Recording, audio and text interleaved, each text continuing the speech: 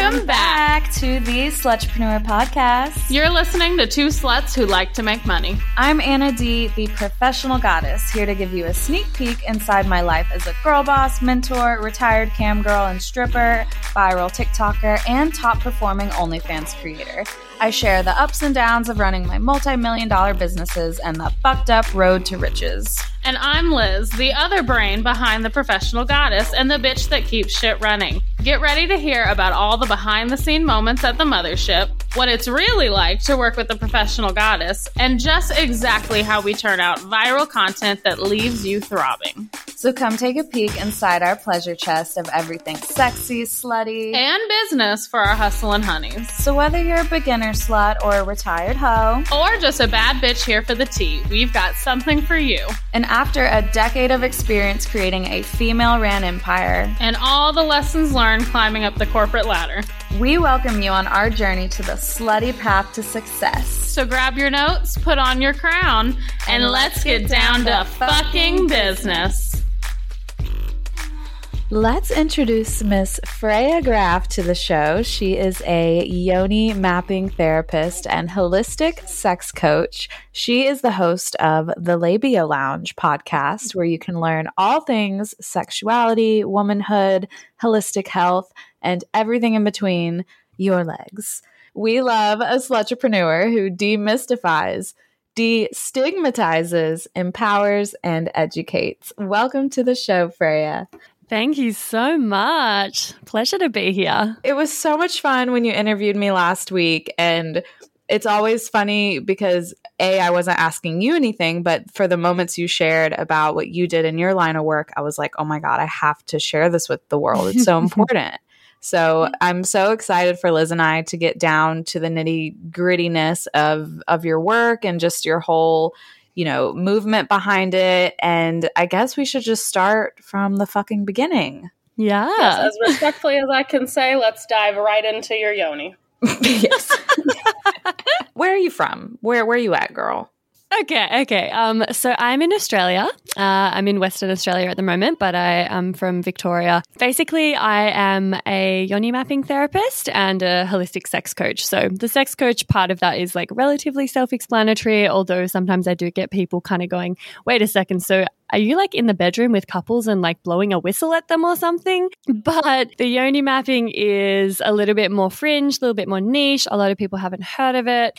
And yeah, I mean, I can go into that if you like. Well, yeah, tell us what Yoni match. Hold on. Let's start with the sex coaching, because did that kind of lead into the Yoni mapping? I know you mentioned that you were a masseuse who did a bit of tantric massage, and then it kind of went, down into this niche. But what made you want to do sex coaching in the first place? Yeah, well, I think it was just a classic story of, taking your biggest fear or your weakness and creating magic out of that and turning it around into your biggest strength. Because I had so much shit around sex. I was really racked with shame and guilt and self-consciousness and a lot of trauma. So I was in a pretty stuck place with regards to my own sexuality and my own relationship to my body and being sensual and pleasure and things like that. And what age were you when this kind of discomfort about sex occurred? It was always there. I was always really strange when it came to intimacy, and it's a really funny. I'm almost half expecting, when I hit my 50s or something, just some horrific repressed memory to surface or whatever, because it actually makes no sense to me why I was so fucked up around sex, because I didn't have any, major or explicit trauma that happened. There wasn't like a sexual assault or anything, but I did have a lot of boyfriends who would actually ask me, like, did something happen to you? Did someone molest you? Did you get raped? Like, what's going on? Because I was so messed up around it and there wasn't really much of an explanation. So from the moment that I started exploring, when I was a teenager, I always had so many hang-ups around like my body hair, being naked in front of a partner. Like I'd be with a partner for like 3 years and I wouldn't let him see me naked. I was so self-conscious. I wouldn't let him go down on me. I couldn't do any kind of oral sex. Like if my face got near a cock, I would start to like break out in a hot sweat and get shaky and like feel like crying. So there was pretty much like a huge list of things that I wouldn't or couldn't do sexually, and that was really limiting. And so eventually I started feeling like, oh my God, I must just be asexual. Maybe I just don't, I'm not cut out for this stuff. And it really hindered my relationships because I couldn't get comfortable with sharing my body in that way with people, and sex was just this thing that I like had to get out of the way for the guy. Well, do you think it had to do with your sex education or your parents? Probably a combo of everything. Like the more I've sort of delved into this work and the more clients I've spoken to about their experiences, the more I'm realizing like there doesn't even have to be any one, any major or obvious trauma that happens. We're constantly bombarded with shitty, negative conditioning, and we're socialized to believe that our bodies are dirty and shameful. Like we have awful sex ed if we get any sex ed at all. So like I had a tiny bit in school, but it was pretty basic and definitely not around body positivity or female pleasure. And like I didn't actually have a religious upbringing. That's often a big thing that contributes to, having a troubled relationship with sexuality later in life. And so like when I look at my parents and stuff, I'm like, they didn't really ever say anything explicitly negative around sex, but it was more that it just wasn't spoken about at all. And it was so embarrassing to even contemplate talking about any of that with them. Like it just wasn't done. So I think like implicitly there was just this unspoken thing that you didn't talk about it. It was shameful or it was something you shouldn't do. And I just internalized that. And then paired with that, there was like all of the crappy conditioning and sort of negative belief systems in our culture, from the media, from porn, from, other adults that I had tiny bits of sex education from at school. Like it all just kind of contributed, I think. Were your friends like fairly sexually active? Did that kind of contrast to you to like question yourself at all?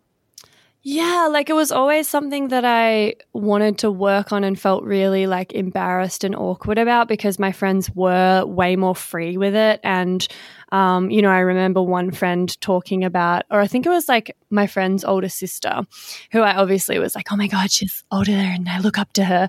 And she was talking about getting herself off and masturbating. And I just couldn't even believe it. I was like, what the fuck? Like you do that and you enjoy it and like you don't feel weird about that. Like I didn't even touch myself at all for pleasure until I was like 20. So yeah, like my friends were a bit more free, but also they got slut shamed and there was like this horrible dynamic. I went to like a tiny little country school and so obviously lots of gossip, lots of bullying, and I saw that the girls that were a bit more empowered, or I don't know if they would actually say they're empowered, they were exploring and they were trying to be empowered about it. But then the guys were pretty awful. It was a pretty gross culture. I don't know if like Aussie bogan culture, but Aussie boy teenagers are little cunts.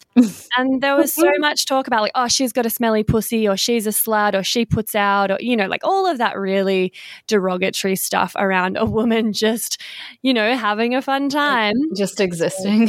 Yeah. So I obviously would like see how they were acting, hear how everyone was talking, and then take that on and be like, oh my God, I don't want to be talked about like that. I don't want to be that person who's easy or who's a slut or whatever. So I think there was just so many different like external sources that were coming at me all the time, basically, telling me that like sex was not a vibe if I wanted to be respected as a woman.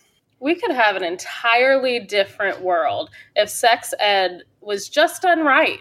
Was just done correctly. If we were just taught at a young age what our bodies are actually doing, the fact that it's not gross, it's not weird, it's not all of this. And like, if it had just been instilled in all of us that our bodies are natural and we're supposed to love them and we're supposed to praise them, we'd all be a little different. Oh my God, totally. Preach. I mean, if you could, in your own words, dictate what sex ed could potentially be like in school, what would your like foundation of that look like? Oh my God, it would be completely different. Like at the moment, like if you get a sex ed at all, it's pretty much like about dick in vag, insemination, like, you know, maybe what you're going to go through in puberty and then how to make a baby and, you know, contraception. Like that's pretty much the extent of it. And it's very medicalized and there's a lot of like shaminess. And I would flip that completely. Like, obviously you need the, you know, the biological stuff and puberty things, all of that. But biggest foundation, like the thing that I would create as the foundation would be all about boundaries, consent, communication, like clear, healthy, mature communication, body image and self-esteem stuff. And then pleasure. Like I would actually want to really talk about how important pleasure is and the role that that plays and how we can use solo pleasure to get to know our own bodies and create a precedent with ourselves that then, you know, makes sure we have higher standards with a partner so that we're expecting to be treated, you know, in the right way.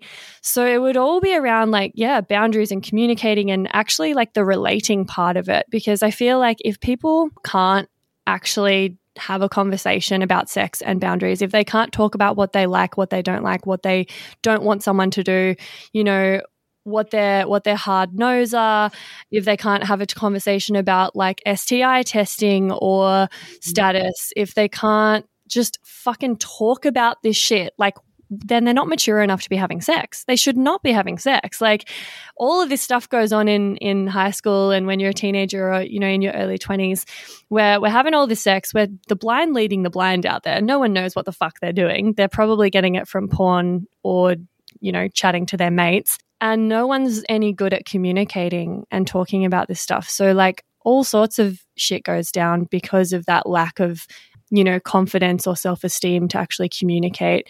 And I think like if we all had that, if we knew about pleasure and the fact that sex is, you know, primarily for pleasure, really, like how often are you trying to have a fucking baby? Like not that often. Never over here. I am never trying to have a baby. Yeah. And like I think so many chicks grow up thinking like sex is for the pleasure of the other partner, you know, and usually the guy. Whereas like if we felt completely like worthy of pleasure and entitled to pleasure and entitled to having like time spent on us and our bodies and being worshipped and just devoured and totally respected and asked, you know, checked in with, asked what we like, if we're enjoying it, what they could do to, you know, help please us more or like what things we aren't comfortable with. Like, can you even imagine like how different that would be if girls had that level of like body literacy and self-esteem and confidence and comfortability with talking about sex and asserting themselves because they knew they were worthy of pleasure? Like, whoa. Yeah. I it's funny. I was on TikTok last night and this sexy ways to ask for consent came up and I wanted to share these because I was like, oh, these are actually really nice because I think there's a lot of listeners who, you know, even if you're doing like a one night stand or just like a quick little hookup, like consent sometimes cannot be sexy, if that makes sense. Yeah. So the first one is, can I touch you here? Like pretty sexy. Mm-hmm. And then the next one is, show me what you want. Nice. Love that one. And then we have, should I keep going? Not bad. Mm-hmm. And does this feel good? I think that one's real natural. Mm-hmm, mm-hmm.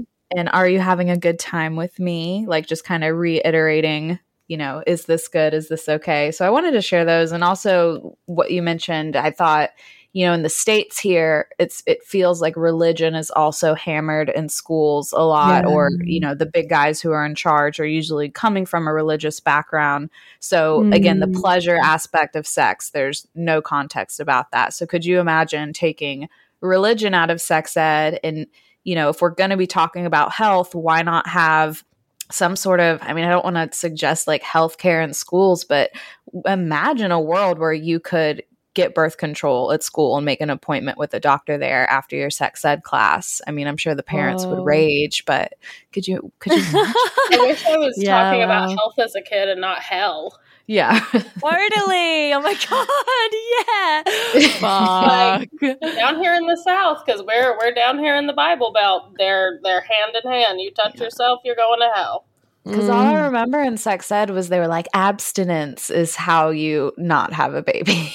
Oh, you just my how to have God. sex, but we're going to talk about abstinence. And then all the teenagers are fucking in the bathroom after class. Real good that did. Or their teachers are fucking the students, right? Oh, yeah, that happened one of my friends in middle school. That was a fun, horrible situation. No. Which, of course, they definitely, I know in that situation, they felt, oh, I'm empowered. I'm with a teacher. And yeah, it's like their brain isn't even developed yet. Correct. God forbid. So looking back, it's like, you don't realize in the moment what you was doing, girl. So Freya, this gray area between feeling not so empowered with all the, what did you call them? The boys who are cunty. What do we call them? Aussies? Aussie bogans. Aussie bogans. So between them and now feeling like you could own one yourself, this gray area, was it like a fire in you when did the metamorphosis start coming about?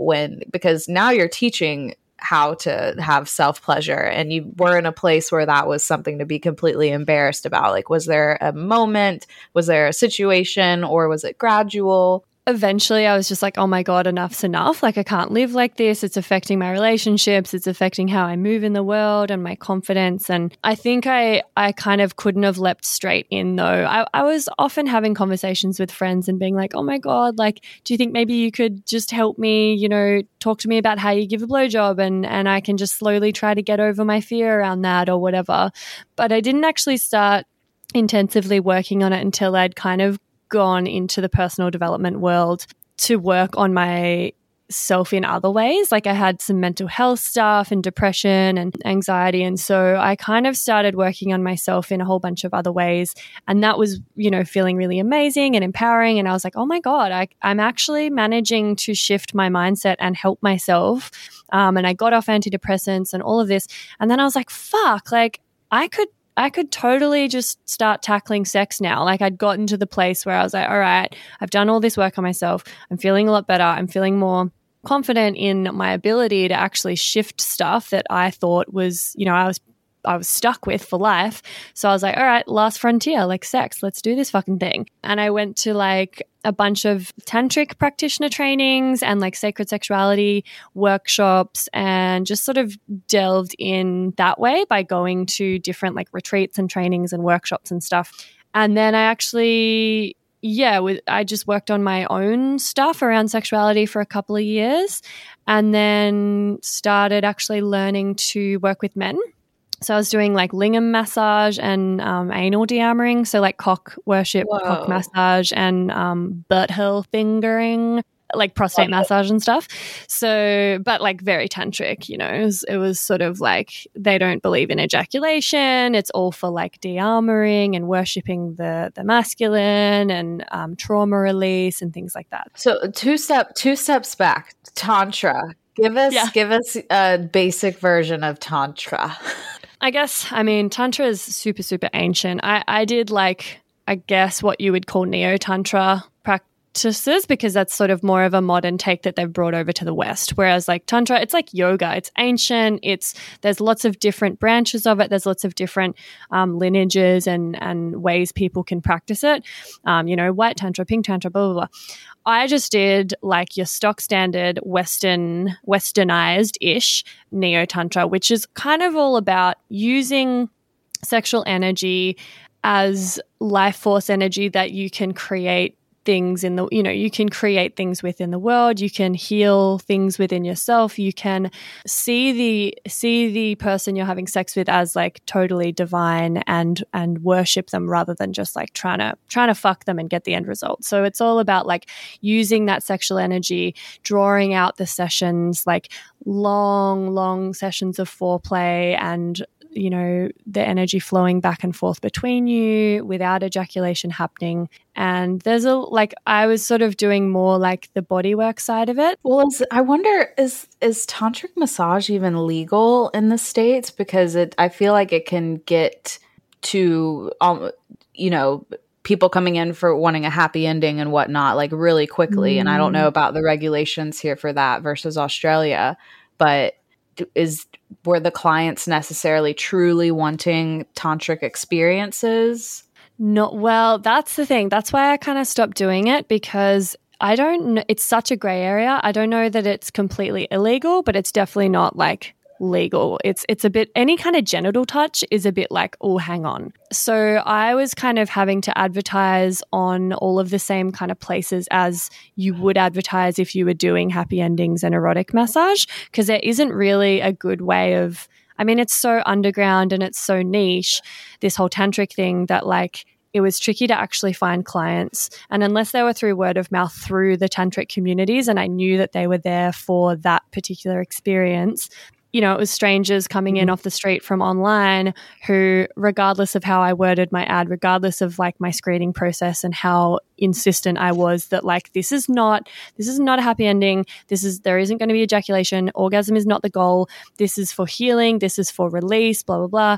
There would still be people that rocked up and, wanted that. And I think because you can't even explicitly say on some of these websites, it's a happy ending, they would think I was just saying that to be safe. Do you know what I mean? Like they thought it was all code. They thought you were coding it so they were going to show up getting what they wanted, and they show up and you're like, I will not be making you come today. Do you still want to stay? Yeah. And they still wouldn't even, either they wouldn't believe me or they would just be like, oh, that's fine. Like I can just push her boundaries. And then when the time came, they would try to insist or like push me to make them come or offer me more money to let them, go down on me. Or there was just like so much kind of seediness and like pushing of boundaries. Even though I was really clear, they would always try to get more or push. And because I was working from my home, I was like, fuck, this is pretty unsafe. Like this isn't going how I wanted it to go. And I'm sure, because I was young and I was new to it, I probably could have gotten better at the boundaries thing, gotten better at the screening process, and started like energetically attracting in the right sort of clients that I was after. But, I just eventually was like, oh my God, fuck this. I can't be bothered with, weeding through hundreds of dudes trying to find the one, golden goose of a client that actually is on the same page as me. And it was very draining and, quite scary at times, some of the situations that I would kind of get into. So I ended up just moving away from that and just doing coaching online and then learning to do yoni massage for women. And so I just pretty much exclusively see women clients for the body work nowadays because none of them have tried to fucking fuck me.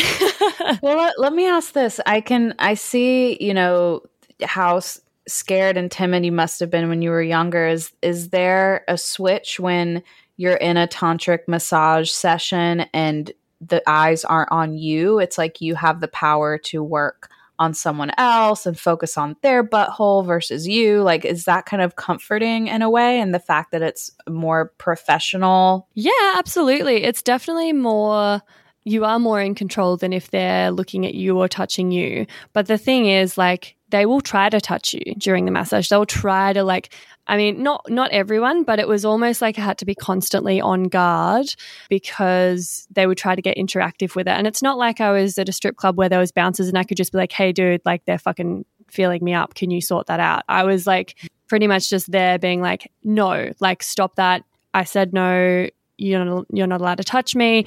But then, that classic thing where, I don't know if you've experienced this, but it's this classic thing where like men in particular will push your boundaries in this way that I think for women who are quite empathetic and quite people pleasing by nature, often, we will give them the benefit of the doubt. We'll give them a second chance, a third chance, a fourth chance. Like, so they would be like, oh my God, I'm so sorry. Like, I promise I won't do it again. I couldn't help it. I just like totally forgot and I'm really, really sorry. And then you'll be like, all right, but don't do it again. And then you'll start massaging again. And then they'll like wait a little while and it'll all be fine. And then they'll do it again.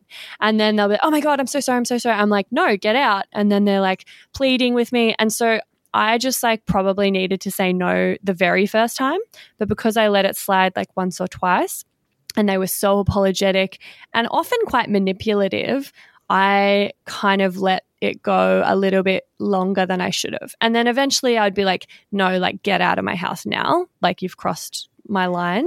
Did you ever have any like protection on you? Like did you ever feel actually fucking scared?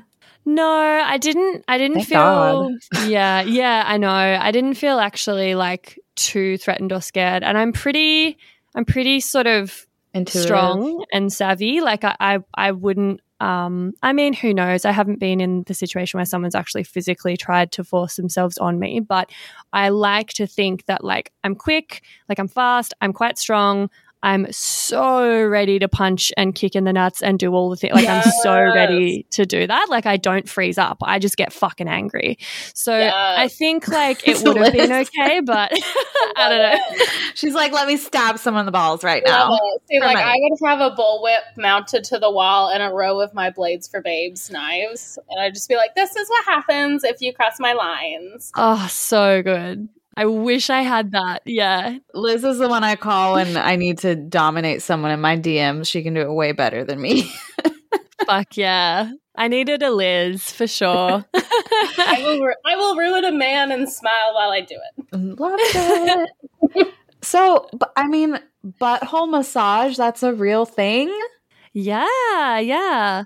So it's kind of like the equivalent of what I do with women now vaginally, but with men, obviously, they don't have a vaginal cavity. So we go up the other cavity and do a bit of prostate massage. There's something very, very vulnerable and very opening and cleansing for a man to be penetrated. And a lot of these guys like don't really do that in their like private lives or their sexual lives or hadn't explored that. There's a lot of like, you know, that sort of homophobia where they're like, oh, but I'm not gay, I don't want something up my bum Exactly. going on. So it's really fucking cool and really powerful to do some anal massage for a guy. And obviously I'm doing like cock massage as well, and they've just had a full body massage and they're really relaxed. They're feeling really safe and really worshipped. And often it would be a space where they actually had huge emotional releases and they cried, or they had a big energetic like heartgasm,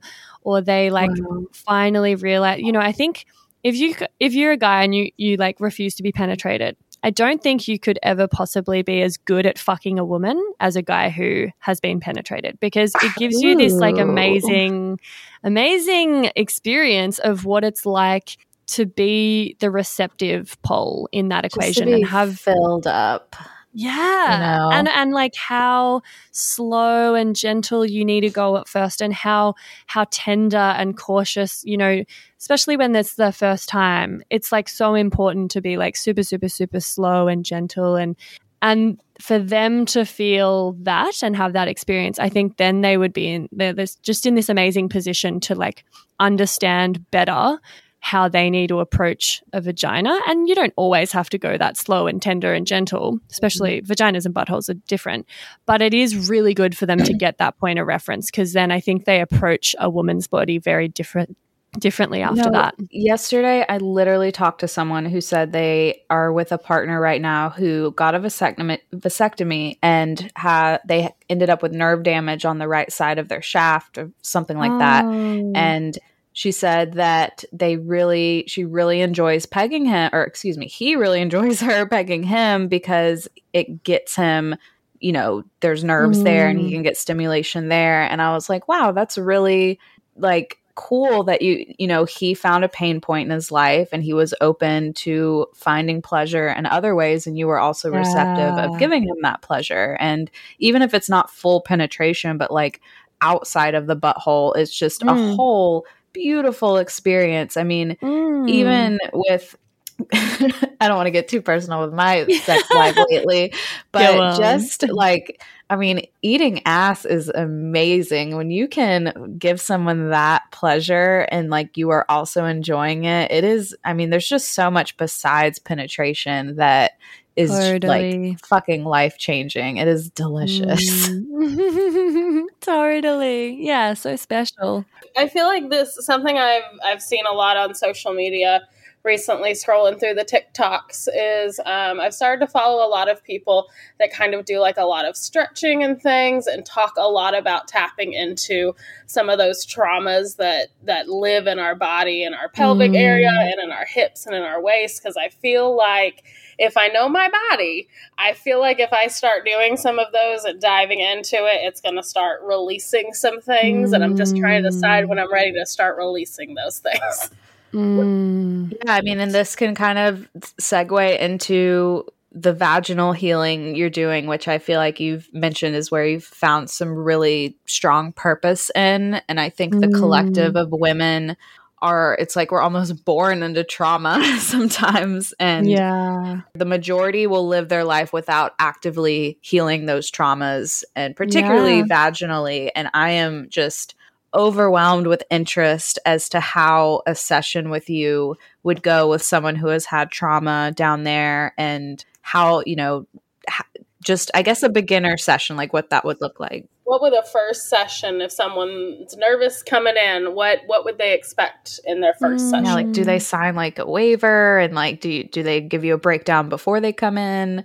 Yeah. Well, I think firstly, like, you're so right. We pretty much, it's almost like trauma is just this thing that we're born into. We've all got some degree of trauma, whether it's intergenerational, whether it's happened in our lifetime. It can be, as small as someone just bullying us for, having no boobs or having a hairy pussy when we're in high school, such as I was bullied for. Or it can be like something that's actually happened and, our boundaries being crossed, so we've been violated. So we've all got a heap of shit around our bodies, our vaginas, sex. Like, I don't really meet any woman who doesn't have some stuff around that.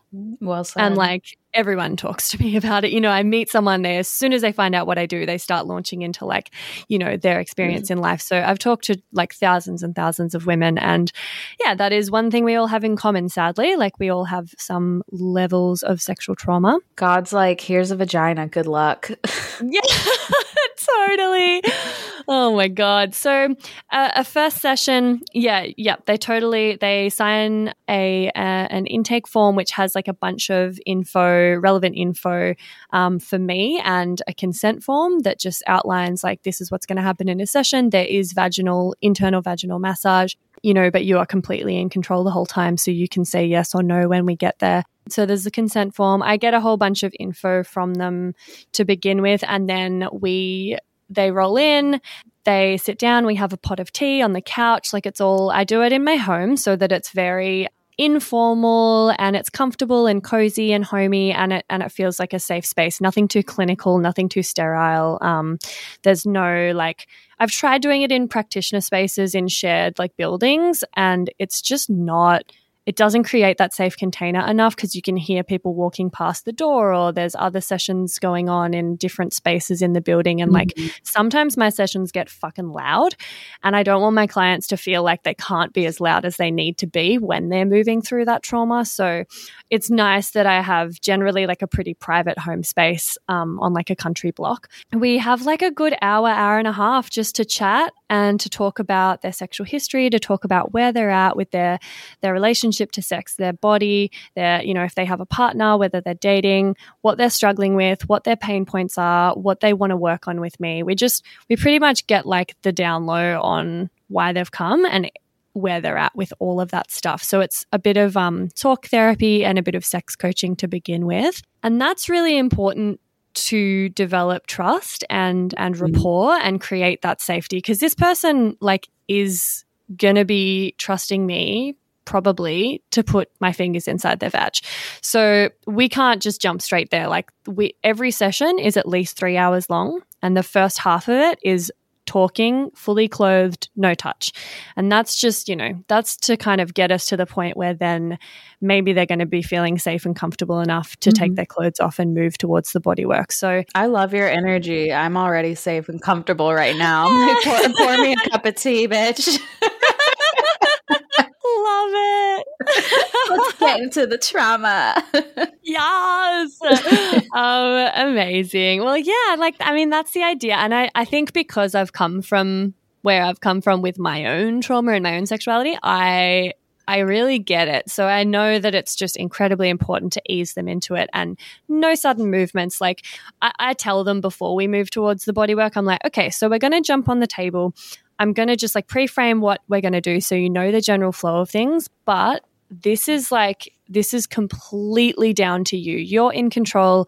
If you need, anything at any point, you're empowered to say that. Like, I'm not going to actually do anything to you. Like, I'm in service to you. We're doing this, like, we're creating this experience together. It's a collaboration. I've got a framework for that, but within that, we can do whatever you need. So I'm not going to touch your pussy without asking you permission. I'm not going to put my finger inside without checking in and asking you permission and consent. Like, it's always going to be, you're in control.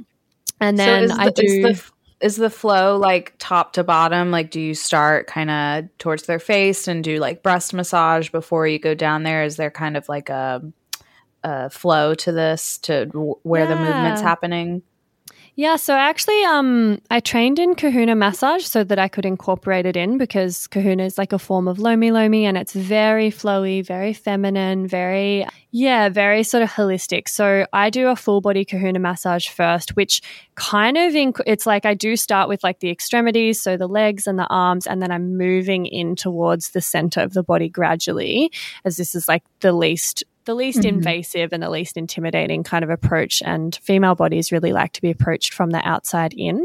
So I'll do like the limbs, and then I move towards like the stomach, and I do a breast massage, make sure we give some love to the heart space and the boobies, and then I'll do like the pelvic area around the hips and the pelvis and the inner thighs, and at that point I jump up on the massage table with them. So I'm actually sitting on the table, straddling the table, and then their knees are like butterflied open, just resting on my thighs. So I'm central, and I can get all around their hips, their inner thighs, underneath their bum, their sit bones, and that whole pelvic area.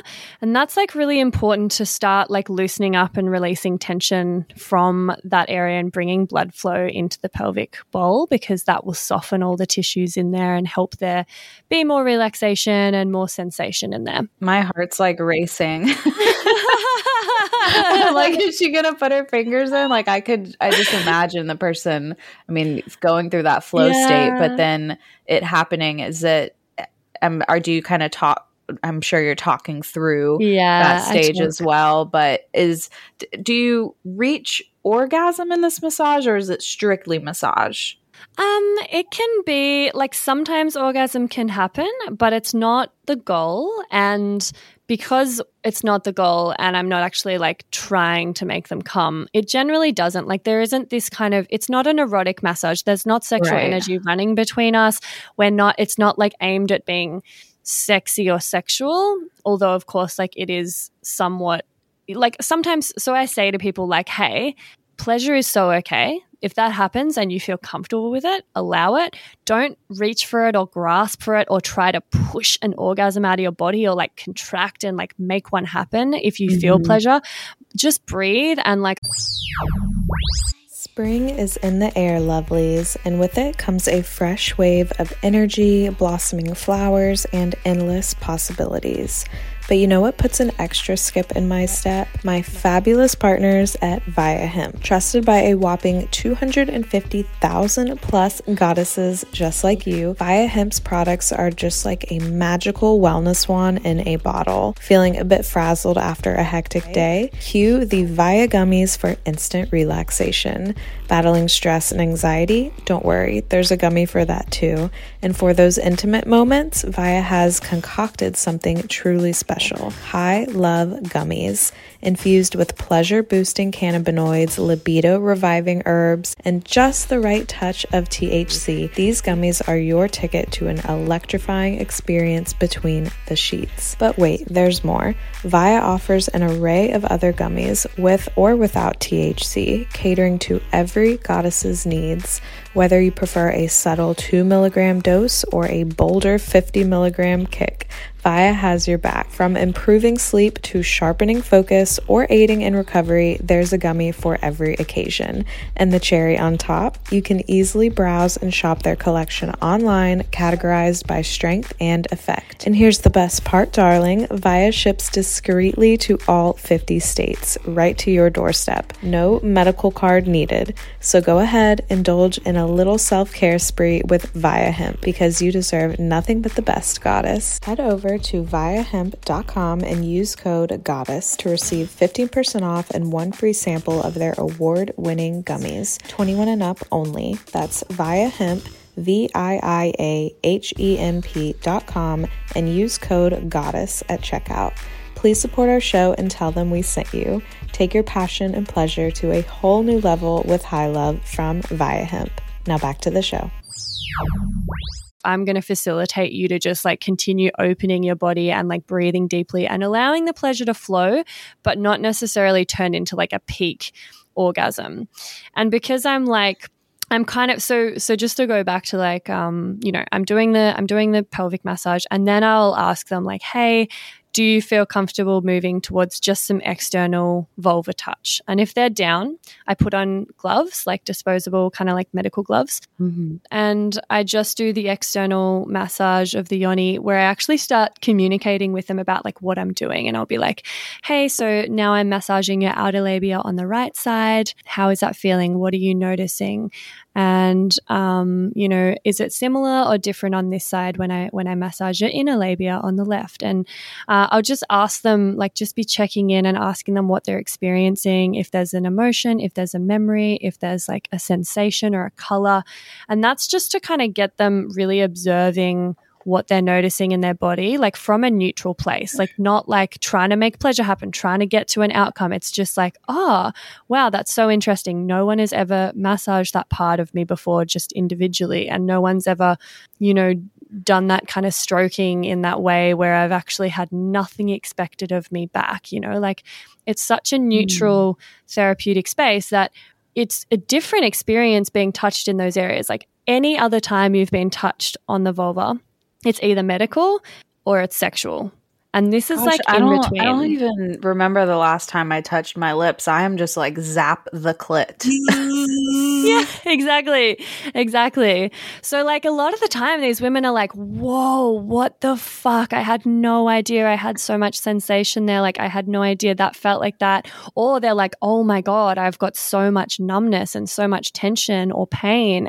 And so because they're like able to just observe their body from that neutral place rather than like thinking, oh, like, in a sexual scenario, you'd be receiving touch, but at the same time you'd be thinking like, oh, like I've got to do something back to my partner, or like, oh, exactly. I wonder like if he's going to go here next and I'm taking too long and I need to make some sound, or I need to come, or I need to like do this thing for sexual gratification. Whereas this is like totally different. They actually just get to lie there and experience basically getting a guided tour around their pussy for the first time ever, with like nothing expected of them back. So then I do the internal massage, and I just say, hey, I'm gonna move towards the internal work if you're comfortable with that. And I get their permission, and I just say, I'm gonna hold a finger at the entrance, and I'm not gonna push my way in or force anything. I'm just gonna hold it there. And if you do some deep breathing into your belly, let out a sigh on the exhale, like just we're gonna go at the pace of your yoni, and she's gonna invite me in or like allow me in. And it could take 10 seconds, it could take 10 minutes, but I'm not gonna push. We're just gonna wait until your pussy draws my finger in.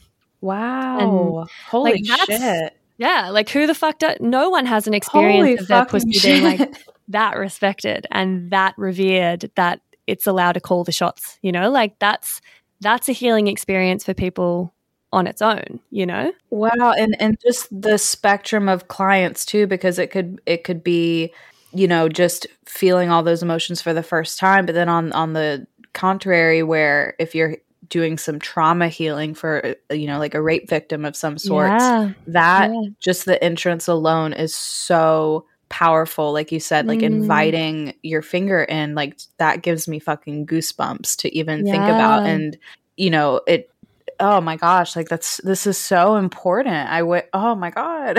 It's so important, like that none of us take the time. Well, Freya does. We don't.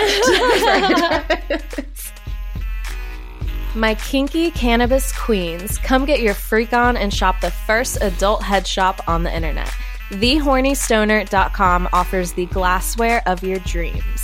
From beginner vibrators to expert anal trainers, enhance your self-pleasure journey. Are you a pothead princess? Wrap yourself in luxury with the gold rolling papers, vintage ashtrays, and stash jars fit for a queen. Maybe it's time to enhance your bubble bath routine with a silicone rubber ducky water pipe. It can float in the tub while you rub-a-dub-dub. Make your pussy proud and support your local dildo dealer at thehornystoner.com. Now back to the show.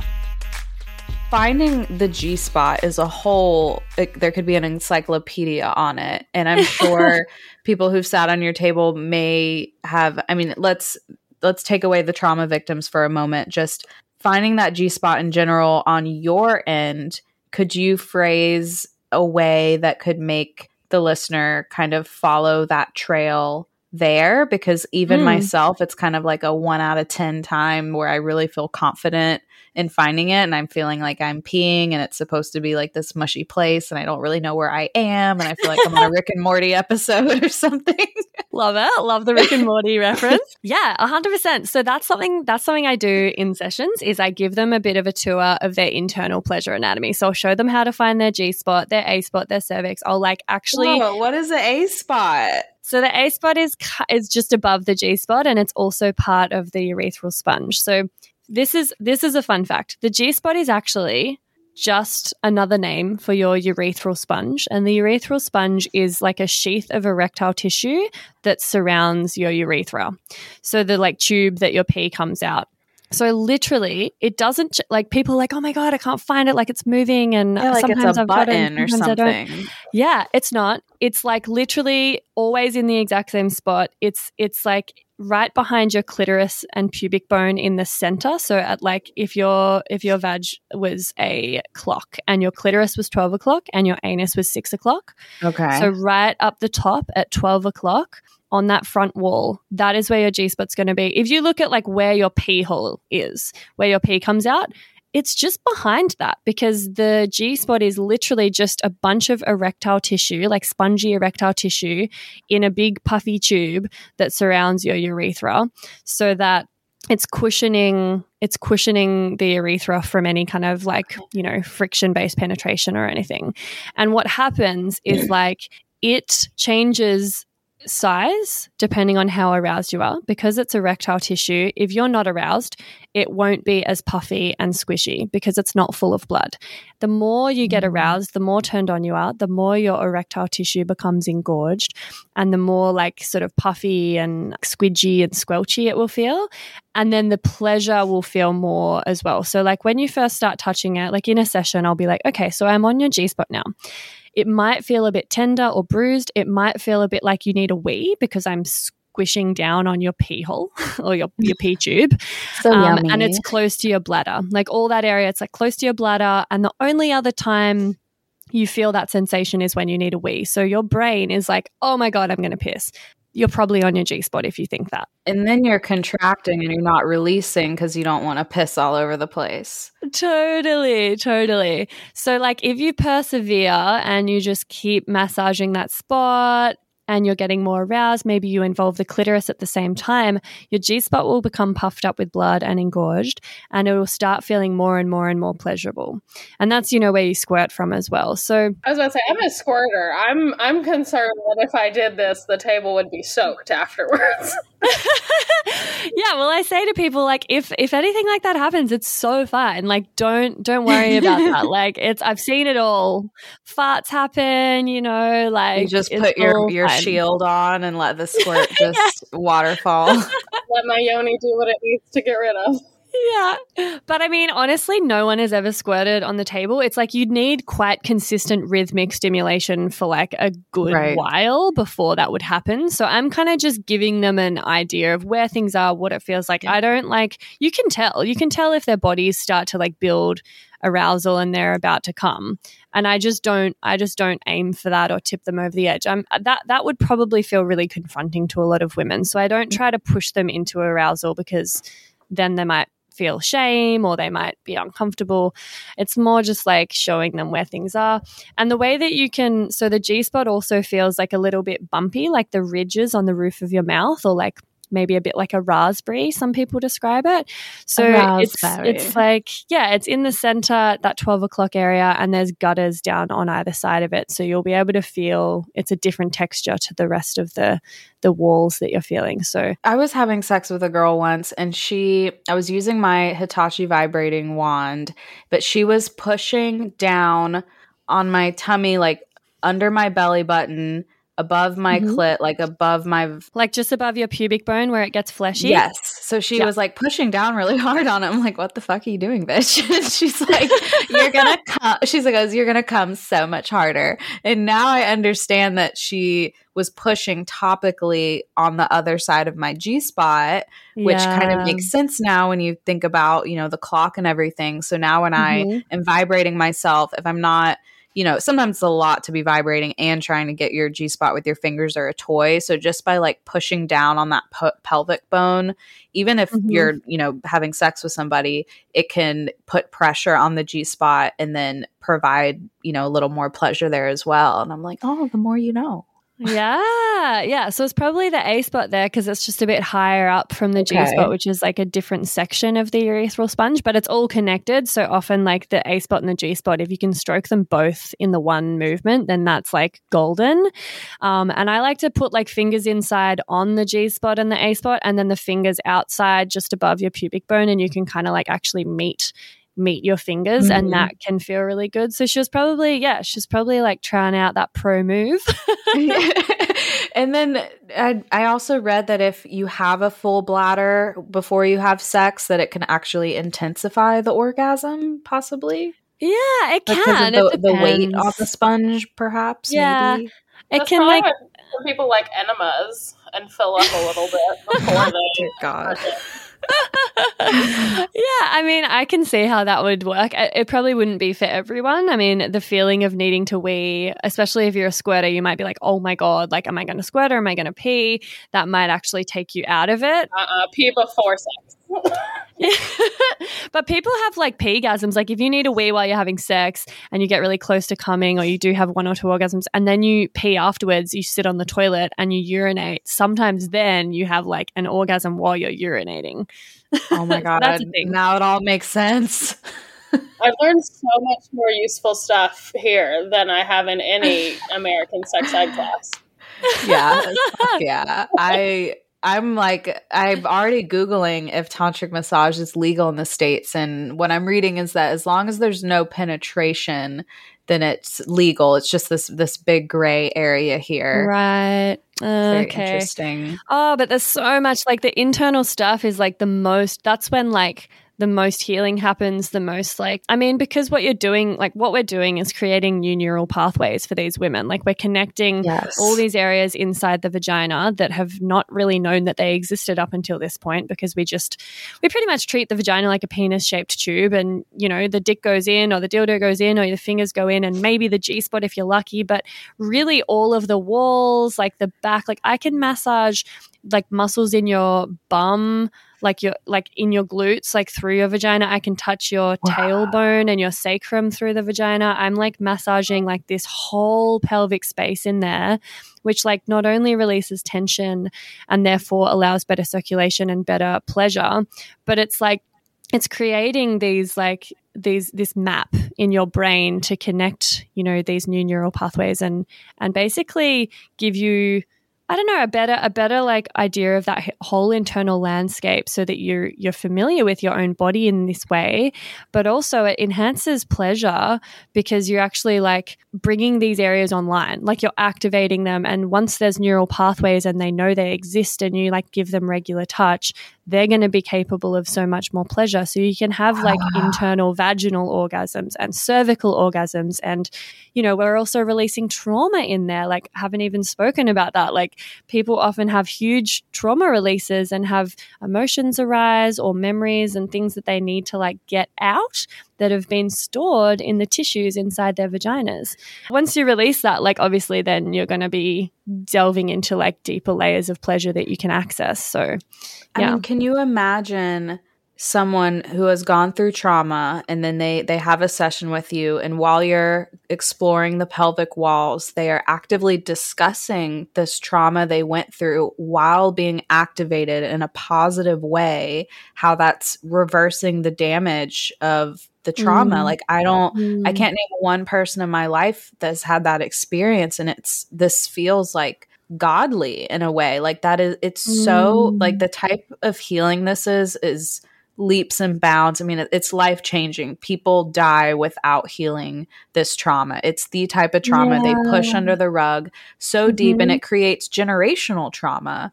So just that experience of alone, like imagine you had a really bad car crash, but you couldn't recreate that car crash and have a therapist next to you, like talk about it with you. That's just impossible. But this is insane that can happen. So how, roughly would you say if someone has been, I mean, a rape victim is the only thing that comes to mind instantly, but could it take, do you see like 3 to 5 sessions with that type of trauma, or do you have ongoing clients, or do you feel like there's the client that just comes like once and then that's all they need? Yeah, it really depends. Sometimes people just come for one session and that's all they kind of need, and it's more for the educational side of it and just having the experience. And I give them home play to take home and do themselves as well, to like continue the work so that they don't like need to keep coming back necessarily. But I do find like the more major the trauma, the more sessions they'll need. But then they might be seeing a trauma specialist and a therapist, or they might have done heaps of work on that trauma, like talk therapy for years, and then they're just coming to me for like that final piece of the puzzle, which is just actually physical touch and release. Like, so then, we might do 3 to 5 sessions. A few clients who have got really major stuff, and lots of different things, lots of different layers to work on, they might come for a session every like 2 or 3 months for like a couple of years. I've got a few clients like that have been seeing me for a few years, and even just coming for like top ups and stuff when things arise or when they want to tap back into that space. But it's so different. Like everyone's super, super different with like how they heal and the pace and how much support they need with that. But I love working with people for at least a few sessions, because we can kind of go deeper in every session. And, like I might be able to give them a little guided tour of all their different bits and bobs in the first session. And then the second session, we might just focus totally on the G-spot or totally on the cervix. Or if they've got trauma in a particular area, like their perineum from childbirth, or maybe like they had an abortion or an IUD got lodged in their cervix. Like there's scar tissue, so we can. That. Oh yeah, like prenatal, postnatal. That's a big one that I work with. Really? I mean, do you have children? No. So yeah, Liz and I don't either. So that's something I don't really have that experience with. But what are the common things with post-childbirth trauma? Well, there's like the physical stuff. So if there's been a tear or an episiotomy or some kind of, like physical trauma to the area which creates scar tissue, and then obviously scar tissue can start, it migrates in the body. It just keeps like spreading, and then it will adhere to things nearby, and you really don't want it to adhere to things like around your reproductive organs or like in the vagina, because then it's constricting blood flow. It's starting to pull things out of place and twist things up. So we work on the scar tissue. A lot of the time though, people have had just like emotionally, like psychologically disempowering birth experiences where they've been in the hospital and the doctor has like not treated them, in an empowering way. They've taken their power away completely and basically just been thrown into all of these interventions, and all of this hectic shit has happened to them. And it's like more like obviously their body's gone through this really massive trauma, but then emotionally they're very scarred from the way they were treated and how their power was taken away and how out of control it all was. No, I know that happens a lot with like minorities. And I know one thing is that in the medical field, there's some form of like a pain scale or something, or some way on the back end when they are looking at a grand scheme of things, trying to figure out the success rate and like what they need to do if they need to switch from a natural birth to a C-section. And just based on where all of our stuff comes from in history, and a lot of it comes like from racist backgrounds. African Americans have a pain scale that literally takes the fact just that they are Black and raises raises the amount of pain that they're supposed to be able to like withstand and endure, and makes it just a completely uneven playing field. So I can only imagine the trauma from that. You're at this place where you're supposed to have a team that is literally helping you push or get a baby out of you. And then all of a sudden you're hearing, oh, well, I know you want this, but we think this is going to be better, or this is going to be safer, or we're not actually going to listen to what you want about your body. And I can't even imagine. Oh, totally. Then they sew you up and send you home, and then you're supposed to be warrior mother with a baby. How are you supposed to even think about your fucking vagina? You know? And then it's like every time you go to the bathroom to pee, you're in pain. And like, you know, who knows if your husband is asking about that, because I'm sure he's probably, you know, just so scared that there's like this third heartbeat in the house that he can't let die, you know? Like that's so many layers. I just can't fucking imagine. Oh, I don't want kids. Fuck.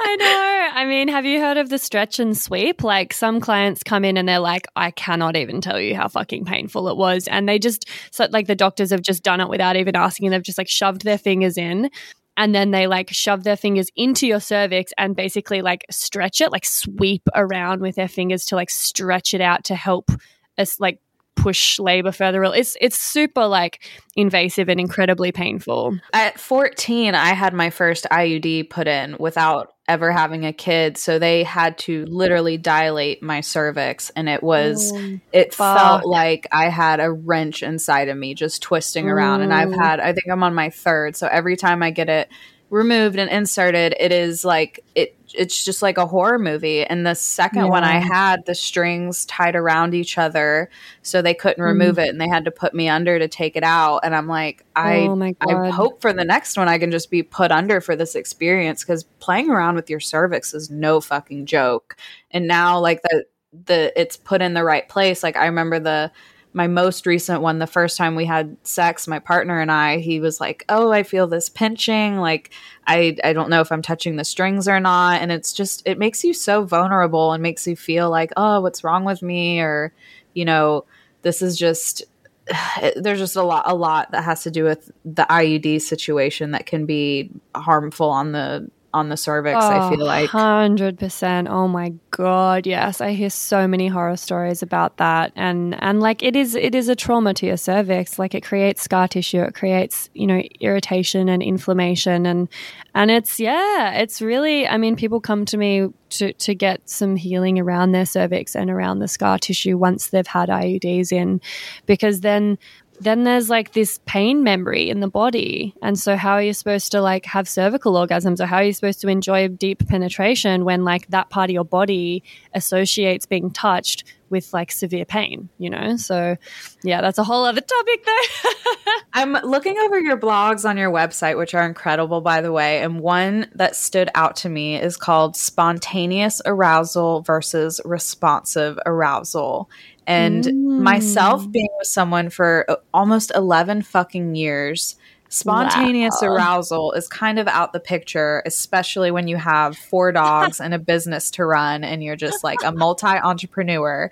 So we have, you know, scheduled sex, which I'm totally okay with because I love sex, even if it's scheduled. But I find myself in my body having these cravings of spontaneous arousal, like you come home and you fuck me on the kitchen counter. And just reading the word spontaneous versus I'm assuming responsive would be like, okay, we're in the room together. I am responding to you. We are about to do it, but it's completely lacking that natural gateway of opening up. And I wanted to kind of hear your thoughts about the two, because this is kind of like an unspoken type of sex, especially for people who've been in relationships for a while, or perhaps older married couples, because, you know, you may not be doing your date nights every Friday, especially with COVID and whatnot. And, you know, how to kind of navigate the difference between these two and not being too hard on your partner when it's not as spontaneous as you'd prefer it to be. Like the movies make it seem like it should be. Totally. Yeah, love this question. Well, so firstly, like, it's really natural that you would have that, I think that you said like a craving or a yearning for that spontaneity, because like women in particular, we do crave novelty and mystery. And so that's why, you know, there's like that whole trope about, you know, being attracted to the bad boy rather than the sweet guy. And we like want being that chased kind of in the wild or something. Yeah, like it's something primal. It's something that really gets like us excited. So we want the mystery and the newness and the novelty. But we also really need safety and security. And so those two things kind of like fly in the face of one another. And it's really tricky in long-term relationships because you've got so much of the safety and security, really tricky to build in novelty and mystery. So that's a very common thing, and I just wanted to like flag that. And I love that you schedule in sex. Like that's often homework that I give clients. I'm like, yeah, I know it doesn't seem sexy or romantic, but like fucking do it, because honestly, you're going to be having way more sex if you schedule it in and you prioritize it in your diary like you would a work commitment than if you didn't do it. And then you'll feel more shit about going like weeks, months without having sex. So wouldn't you rather just schedule it in, and then you can build in the novelty and the mystery around that scheduled sex. You can send little sexy texts in the lead up during the day about how you're looking forward to what you're going to do to each other that night. You can like go to a new restaurant that you've never been to before, and you can try new spicy things, and like you can actually create heaps of novelty and mystery and excitement around a scheduled sex date if you put the effort in. So that's one thing. But what that blog post is about, spontaneous arousal and responsive arousal, is actually this cool thing that no one knows about. And it's the fact that now we know about it. Yeah, so now you're about to know about it. It's like there's a spontaneous arousal type and responsive arousal type, and the majority of men or male-bodied people have spontaneous arousal, which means that they can get turned on at the drop of a fucking dinger. You know, they're just like, they don't need to, they could think about sex, or they could just look at something that has nothing to do with sex and potentially get turned on. It's like that sort of, you know, when you see teenage boys in movies getting boners in class over a textbook, you know, it's very spontaneous. It happens upon them without a whole lot of prompting. So they can feel turned on or horny just cause. Whereas the majority of women, and this is just like a rule of thumb, and often we sort of pendulate between the two. Sometimes we're mostly responsive, and then every now and then we're spontaneous. But majority of female-bodied people have responsive arousal as their sort of main type of arousal, which means we don't get aroused just out of nowhere. We don't just get horny spontaneously and be like, oh, I want to have sex. We actually need our arousal to have something to respond to. So a sexually relevant stimuli that's actually going to like pique our arousal's interest and kickstart that process happening in our body. And that could be like watching a sex scene in a movie, or like reading an erotic novel, or it could be like, for me, often I won't actually feel aroused right up until my clit's being touched or my nipples are being sucked. Or maybe with a passionate kiss, if it's really passionate and I'm ovulating, I'll start feeling a bit of that arousal happening in my body physically. But my arousal responds to specific things that my brain is like, okay, that's sexually relevant. My nipples are being sucked. That feels nice. That's a turn on, you know, or someone's touching my vulva or my clit. Okay, cool. Now arousal's starting to build, but only in response to that physical touch. So like the majority of women have responsive arousal, meaning that like we feel like we're broken if we're not just like feeling horny all the time and ready to have sex just whenever. And then if we've got like a male partner, often they have spontaneous arousal, which kind of is like the opposite of how our arousal works. So we feel like maybe we have a lower libido than them, or we don't want to have sex as much. But that's not actually the case. Like we might have just as high libido, we might love sex just as much, but we just need a little bit more to get us to the point where our arousal actually starts generating in our bodies, if that makes sense. I love that. So how has your sex life changed after becoming a sex coach? Are you the Yoni queen now? Oh, it's so different. I can't imagine if I had stayed like where I was at. Oh my fucking God. Like wow, it was horrible. It was crippling, and it was a really unsatisfying way to live. It was not fun. And now I just feel like for the last, I don't know, 7 years or something since I've been working on this stuff, sex is actually exciting and fun and pleasurable, and I'm like able to have multiple orgasms. I'm able to have like internal orgasms and cervical orgasms. I'm so much more compassionate towards my body. Like I feel like my sex life is just heaps better for sure.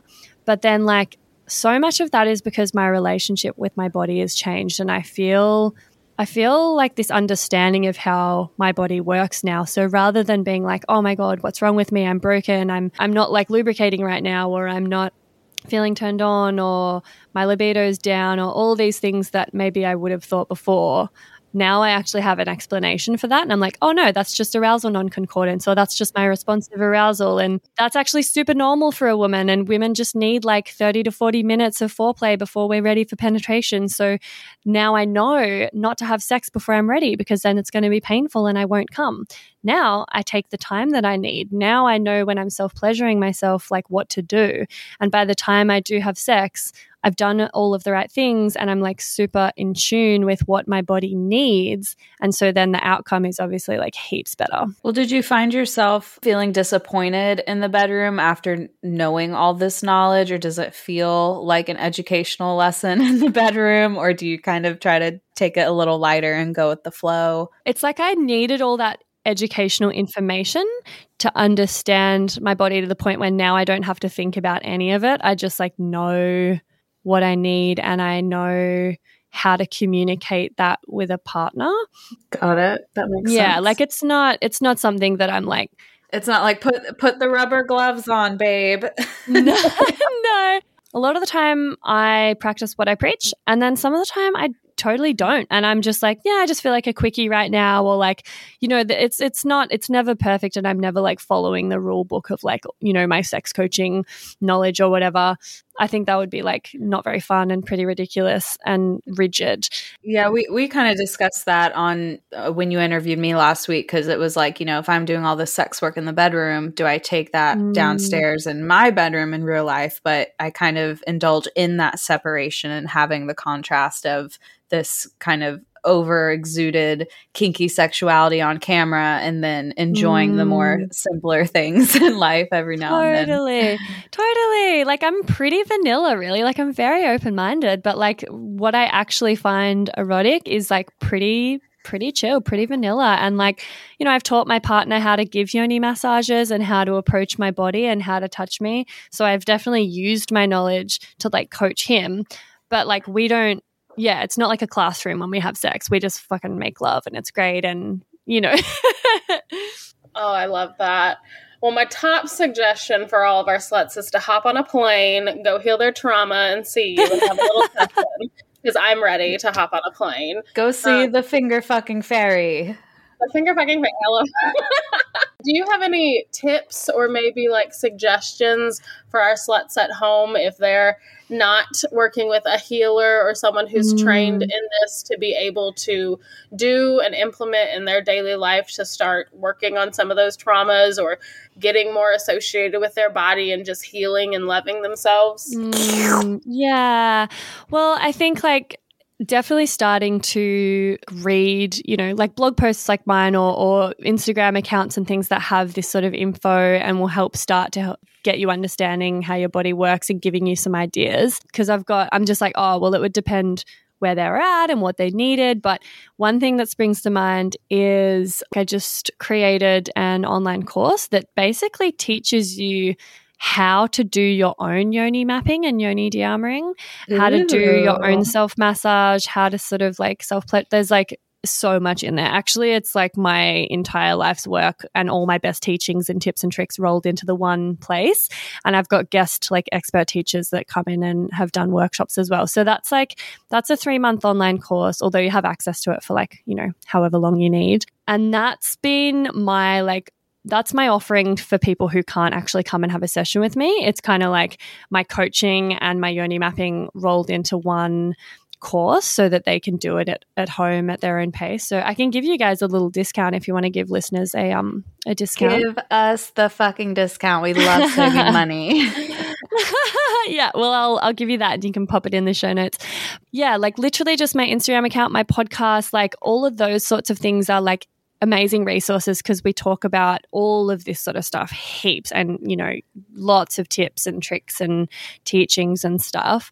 But there's great books as well, like Reading Pussy, A Reclamation. That's by Regina Tomashow. She's in the States. She's incredible. There's a book by Naomi Wolf called Vagina. I've read that book and it actually showed me how to find the G-spot. So I endorse that 100%. Holy shit. Very good. And there's a book called Cunt. Amazing. But like there's so many, you know, feel free to get in touch with me on Instagram and just be like, yo, what were those book recommendations or like where should I start? Because I've got so many resources. Yes. Let us know your Instagram, your website so the hoes can keep this going. Yeah, freyagraf.com. So FREYAGRAF. I'm sure the links will be in the show notes though. So freyagraf.com is my website. The Labia Lounge is my podcast. It's on all the potty platforms. My Instagram account is freyagraf_the Labia Lounge. And I've also got like a Labia Lounge Facebook group, which is for listeners of the podcast. So feel free to jump in there because like there's often some, you know, content and resources that I post in there as well. Those are the main platforms that I hang out really. I haven't gotten the hang of TikTok yet.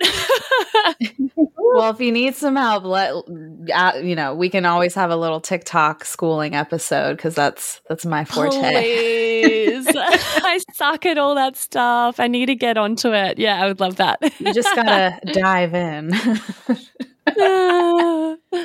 has been wonderful, and I thank you for coming on and talking to our sluts and talking to us and telling us where the fuck to find our G-spot. Seriously, yeah. If you didn't have another show to go to, I would have talked your fucking ear off. You are literally an angel amongst us. You are doing the work that so many of us are not qualified for, that is needed and desired and appreciated. So thank you so much for jumping on the show and being a part of the Slutrepreneur family. I can't even say my fucking show. I mean, it's a tongue twister. I've tried to say that. I was like, I'm going on the Slutrepreneur show. We only like tongue twisters on our pussies. I set you up for that. That was great. You did. Oh, such a pleasure, babes. Thank you so much for having me. I wish I didn't have another potty as well. We should do another one. We can do a follow-up if you want. I know. I need to have something structured next time because you just there's so much in your Rolodex to go through. Totally. Well, I'm yours. Blessing and a curse, right? Thank you so much, Freya. Pleasure. All right, sluts, it's the end of the show, so it's time to plug ourselves and pay some bills. So lube up. If you want to keep the show going and learn more about me and the team it takes to run this empire, you can check more out at professionalgoddess.com. My YouTubes, all my books, they're linked in the description of this episode. Want to send us love notes? Have questions or want to collab? Send us a message at management@professionalgoddess.com. And remember, every time you leave a 5-star review, a unicorn has an orgasm. So keep the big O's coming. If you want to check out our socials, you can find the Slutrepreneur podcast on Instagram. Connect with me on Insta at Miss Mothership and on TikTok at Rebecca Blue and at Weird Things I Sell. And connect with me on Insta at Strictly Biz Liz and Mostly Biz Liz on TikTok. We also have an X-rated Discord chat to connect with other sluts in the industry. DM us at Slutrepreneur on Insta to get the invite link. Lastly, if you want to get all up inside me, follow my free OnlyFans at Rebecca Blue and my explicit page at Rebecca Rabbit. Thanks for listening. We love you so much. Hope you have a wonderful rest of your day, and as always, refuse to be anything but successful. So go make that money, honey. We'll see you next time, queens. Bye.